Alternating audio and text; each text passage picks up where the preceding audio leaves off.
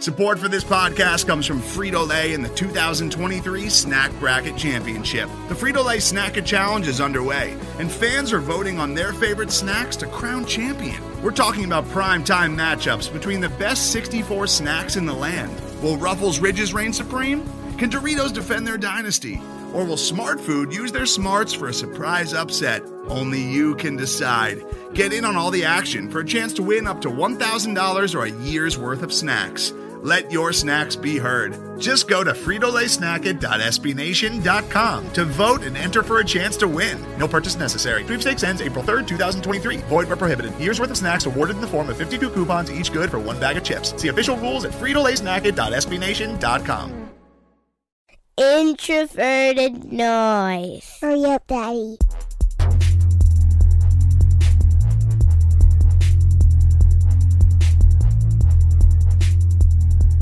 All right. Welcome back to our one-a-day draft series. I am your host, Jason Brown. You can find me on Twitter at BrownJason. And we called an audible tonight. QB1 is out. Wide receiver 1 is up. We figured, I'm using Miles in the promos for all this. Got to get him in off the bench, in the game. Going to talk to us tonight. Miles, back from vacation. How you doing? How you been? Good, man. Coming off the bench is kind of what I do, so that's a perfect spot for me. Boom, coming in ready, coming in gunning. So, we got Miles here, and obviously, when Miles comes in, generally we're talking about the skill position players, the players who are far away from the trenches where we got this thing started. So, wide receiver 1, we're gonna start right off here with wide receivers. I figure that's just fitting, makes some sense, and as we get into this thing. Wide receiver is often a very polarizing subject, especially as you look at draft Twitter this year. Rankings are all over the place. Some people, I've seen a lot of steam lately for Hakeem Butler as wide receiver 1. People are going to the mat for DK Metcalf, AJ Brown, N'Keal Harry. Like, people are all over the place. I saw some top 5 rankings that Hunter Renfrew in them earlier today, which was like, wow. What? Yeah, man. I love Hunter Renfrow too, and you know that, but top 5. What? Yeah, man. Yeah. So folks are really all over the place. You played the position at a higher level than most. So when you're looking at, some film to really decide how you are going to start to rank wide receivers, what are you actually looking at? Because there seems to be a lot of confusion about what is actually important when people talk about, quote unquote traits for a wide receiver. Yeah, so for me, what I like to start with, I like to just kind of see how a guy works out the line of scrimmage. What's their first move? What are they seeing? Are they recognizing coverages? Obviously the biggest part is the ability off the line of scrimmage. What's the first move they make? How they make it? Is there a false step in there? Some of those small little details, they matter, especially when you get to the NFL level when you're going up against guys like Patrick Peterson and formerly Darrelle Revis, guys like that, Xavier Rhodes, some of the better players and some of the better athletes in the world. It takes a lot to beat some of those guys off the line of scrimmage. So that's stuff I look for. I look for physicality. I look for, like I said earlier, I look for how they recognize coverages. Can they process quickly?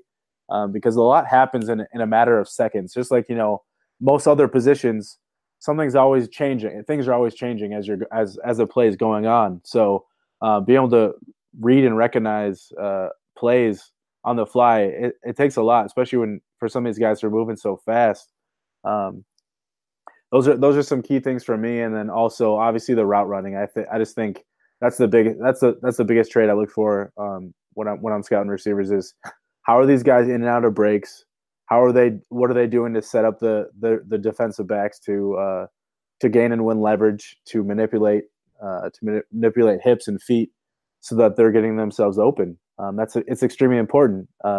Creating as much separation as possible is a way that you need to win. That's plain and simple. Like you just need to make sure that what you do is however you can win. Some guys use physicality, some guys use feet. For me, at the end of the day, though, it really is about the footwork because I think that's more important than physicality. Just because I think if you can get a guy, if you can keep a guy away from you in press coverage, and you can, like I said, manipulate hips and feet, you're gonna go a long way, and you'll probably have a successful career. So one of the things you mentioned there is kind of false steps and other things that maybe just because the player that you're looking at is a superior athlete might work for them in college, but maybe not in the pros. Could you break down a little bit more for someone who just really doesn't know? What does that mean? And what are some of the things that, maybe you'll see someone and they're winning and they're getting a lot of space and they're doing some things that, will work for them in college, but maybe as they transition into the pro game, those sorts of things or those sorts of habits won't follow them there. Yeah, I think the biggest thing is it's really about so when you line up as a receiver, it doesn't matter whether you're out wide or in the slot. I was always taught inside foot forward, but it doesn't really matter. It technically does matter depending on what the route concepts are and if it's a timing route.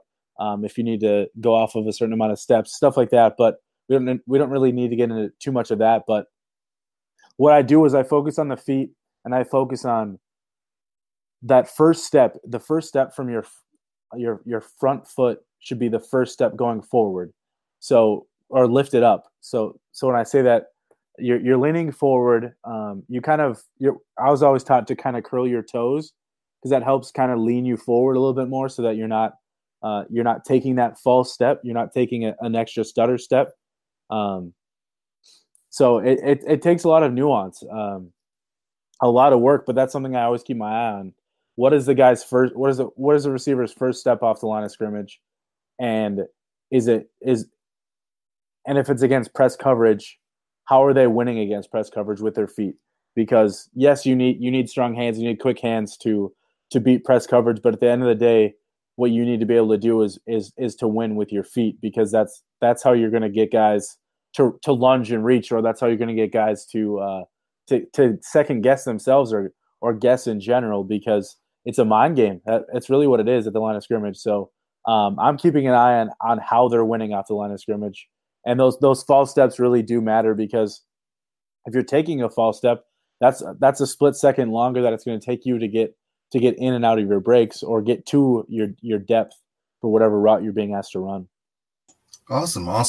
So, it's your first time here in the hot seat. So I'm just going to run you and everyone else who should have been following along to date. But if not, just quick synopsis of what's about to go down here. Miles is going to give us his favorite handful of players. So, 2, 3, however he really feels like giving us here. But he's going quick. He's on a clock for day 1. A little bit of analysis on those, day 2, and then the players we should be looking at later on in the draft. So, Miles, you ready? Yeah.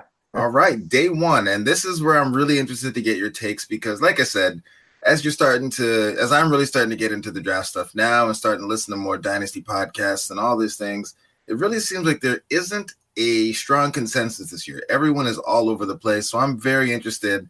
Who are your favorite wide receivers on day 1 in this draft, and why?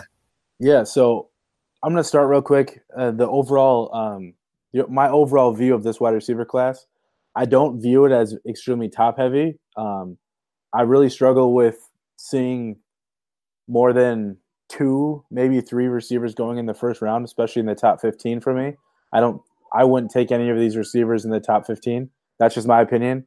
I think there are some round 1 capable wide receivers, and I'm sure that'll be more than what I'll tell you what I believe that should go in on day 1. But I think this is an extremely deep wide receiver class as you get into the middle rounds, 3, 4, 5. I think you're going to find a lot of talent there.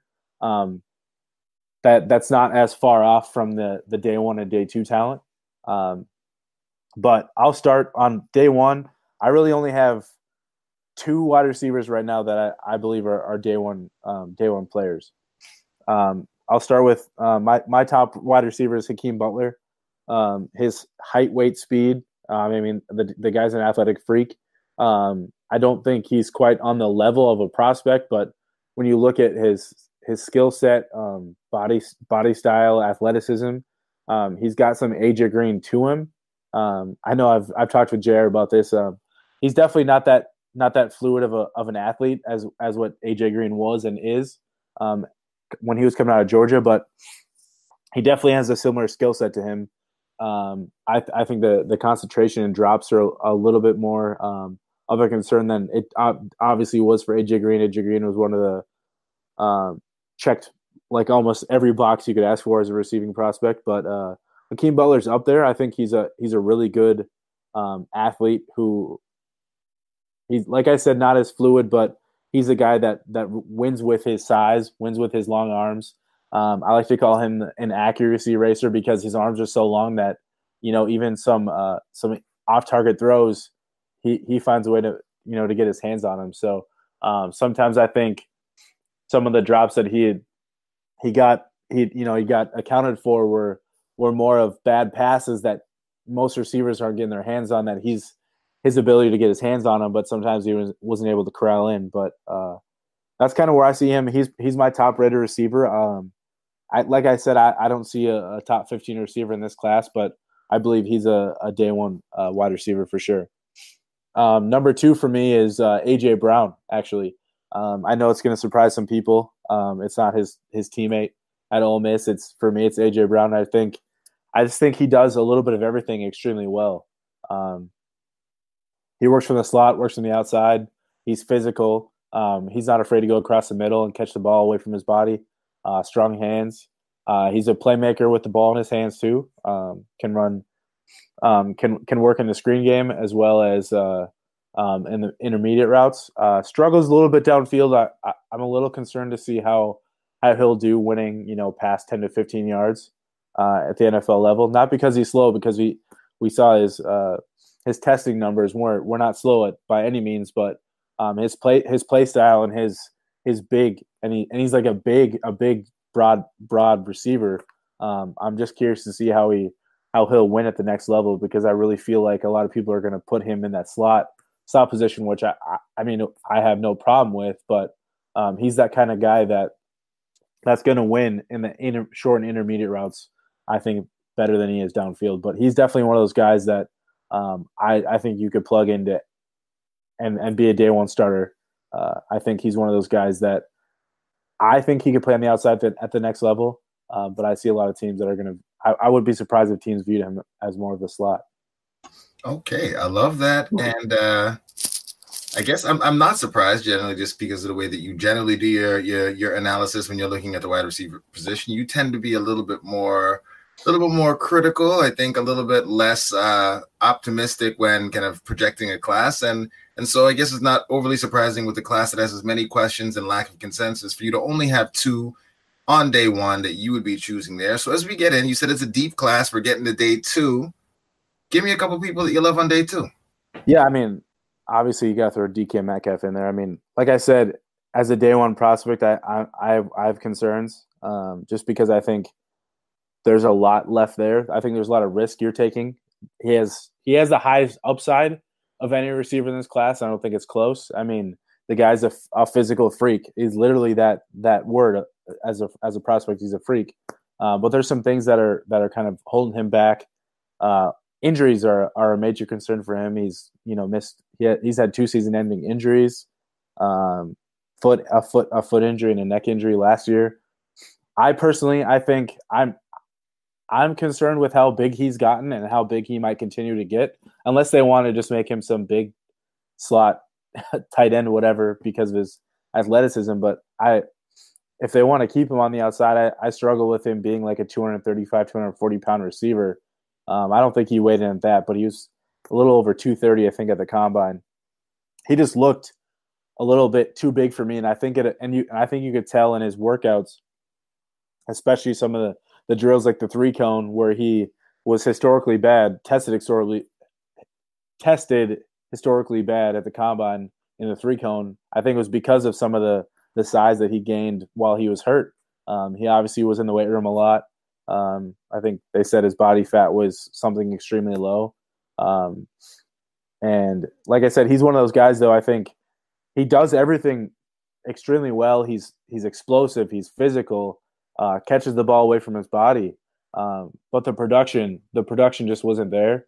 Obviously, injuries derailed some of that.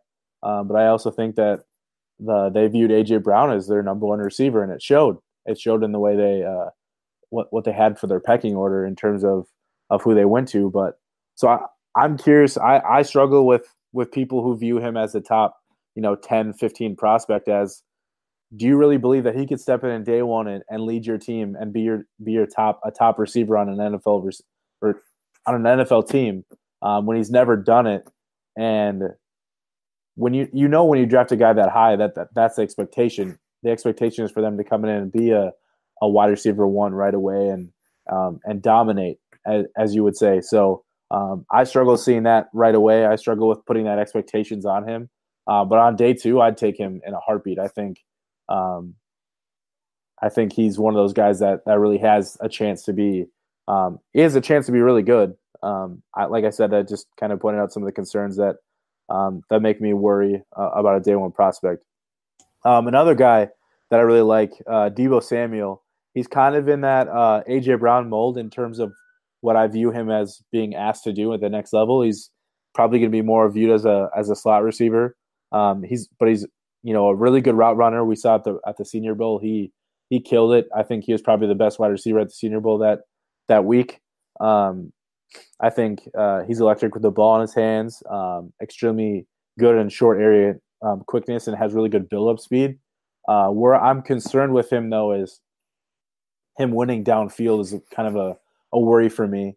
I think that I view him more as an interior slot receiver who isn't asked to win downfield a lot, which I have no problem with.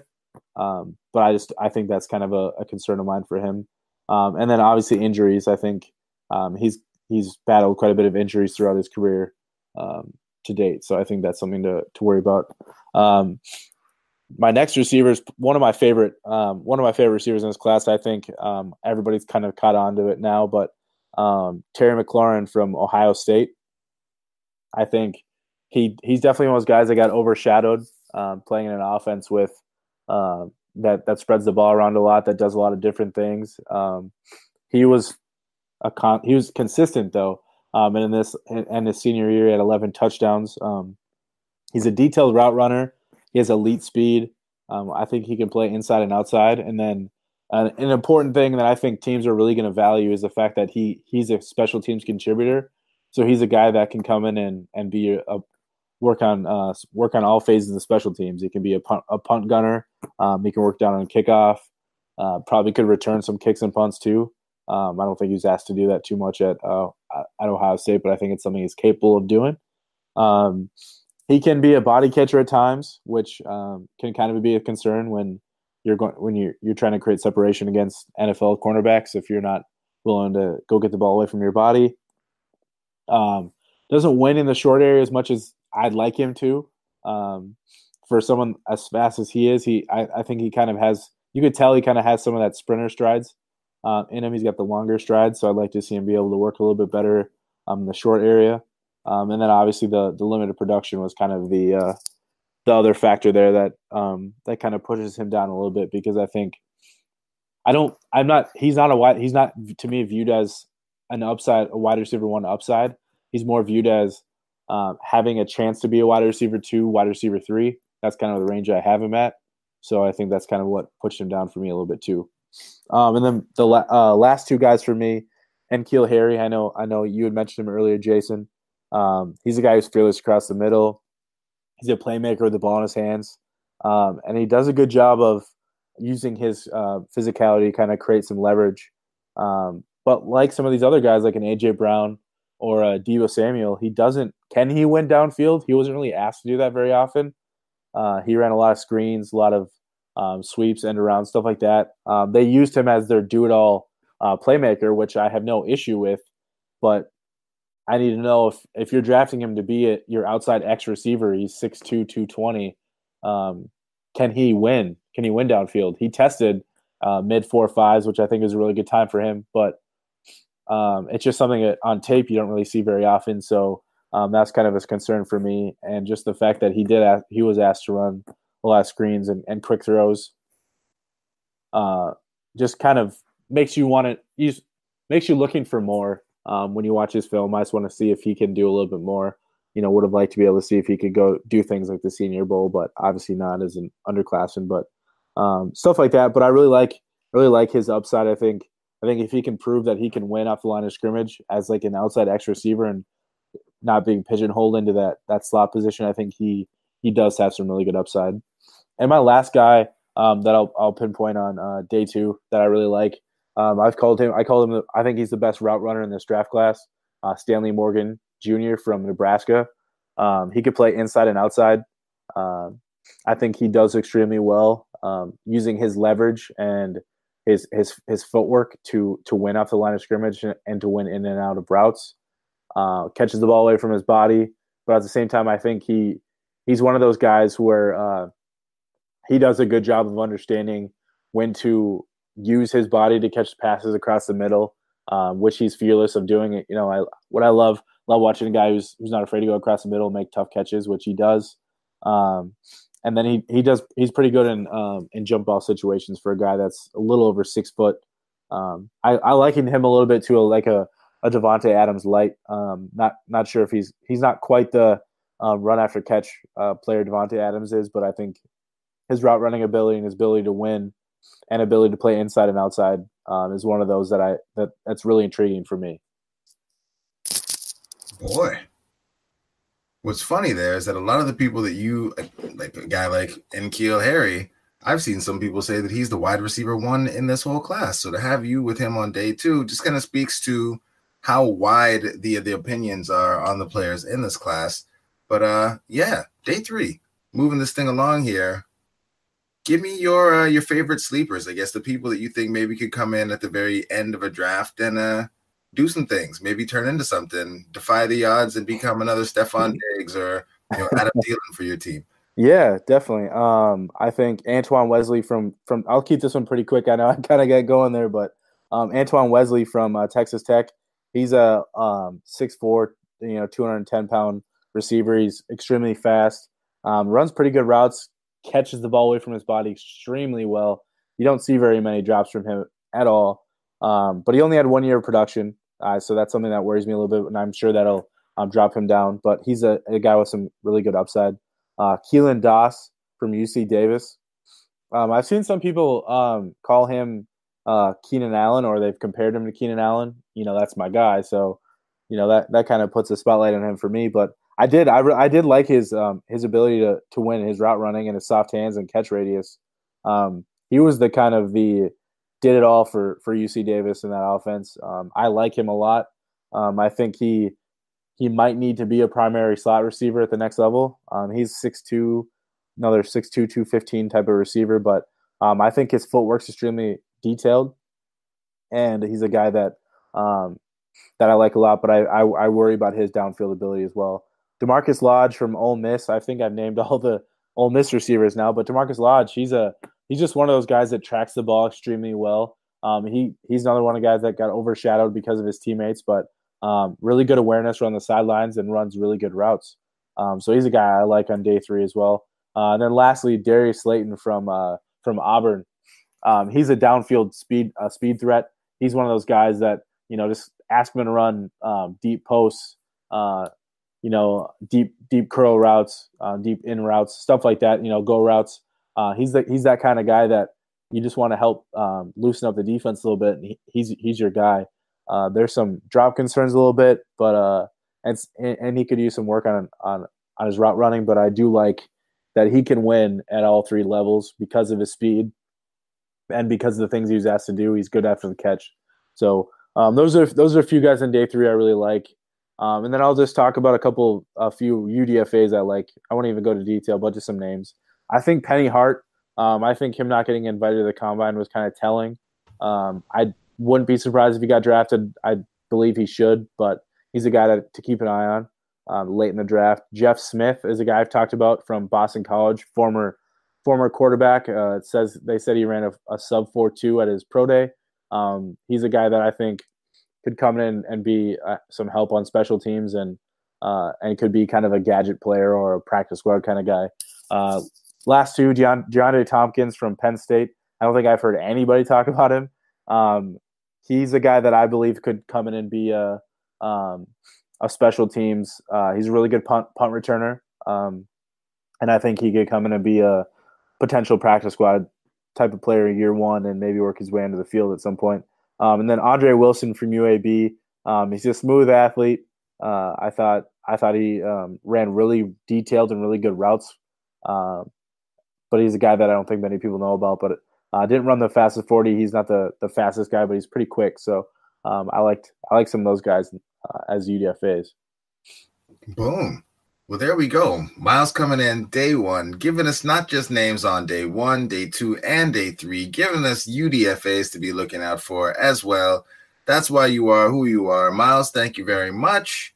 Coming on, recording with me today, keeping this thing going with the One-A-Day Draft Series.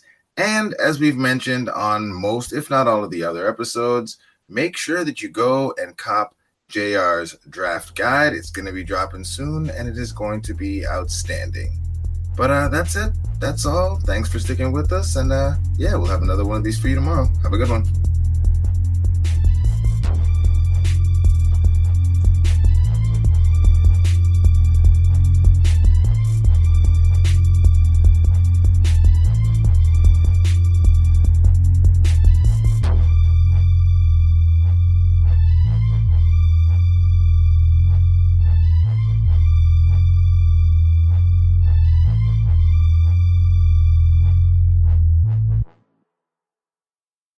Today's episode is brought to you by Cars.com. With over 2 million vehicles and 50,000 more added every day, Cars.com will match you with the perfect car for you, your budget, your life, your style. And if you're ready to say goodbye to your current car, Cars.com will get you an instant offer to cash it in. Just start by entering your license plate and get matched with a local dealer who will write you the check. So whether you're looking to buy or sell, just go to Cars.com. It's magical. Support for Pivot comes from Polestar. At Polestar, every inch of every vehicle they design is thoughtfully made. They're made to transform auto performance, accelerating from 0 to 60 in less than 4.2 seconds with fully electric all-wheel drive. They're made to elevate the driving experience with LED headlights and a panoramic glass roof. And they're made to uphold a greater responsibility to the planet using sustainable materials and energy-saving systems. The result is a car that combines the best of today with the technology of tomorrow. Pure performance, pure design. Polestar. Design yours and book a test drive today at polestar.com.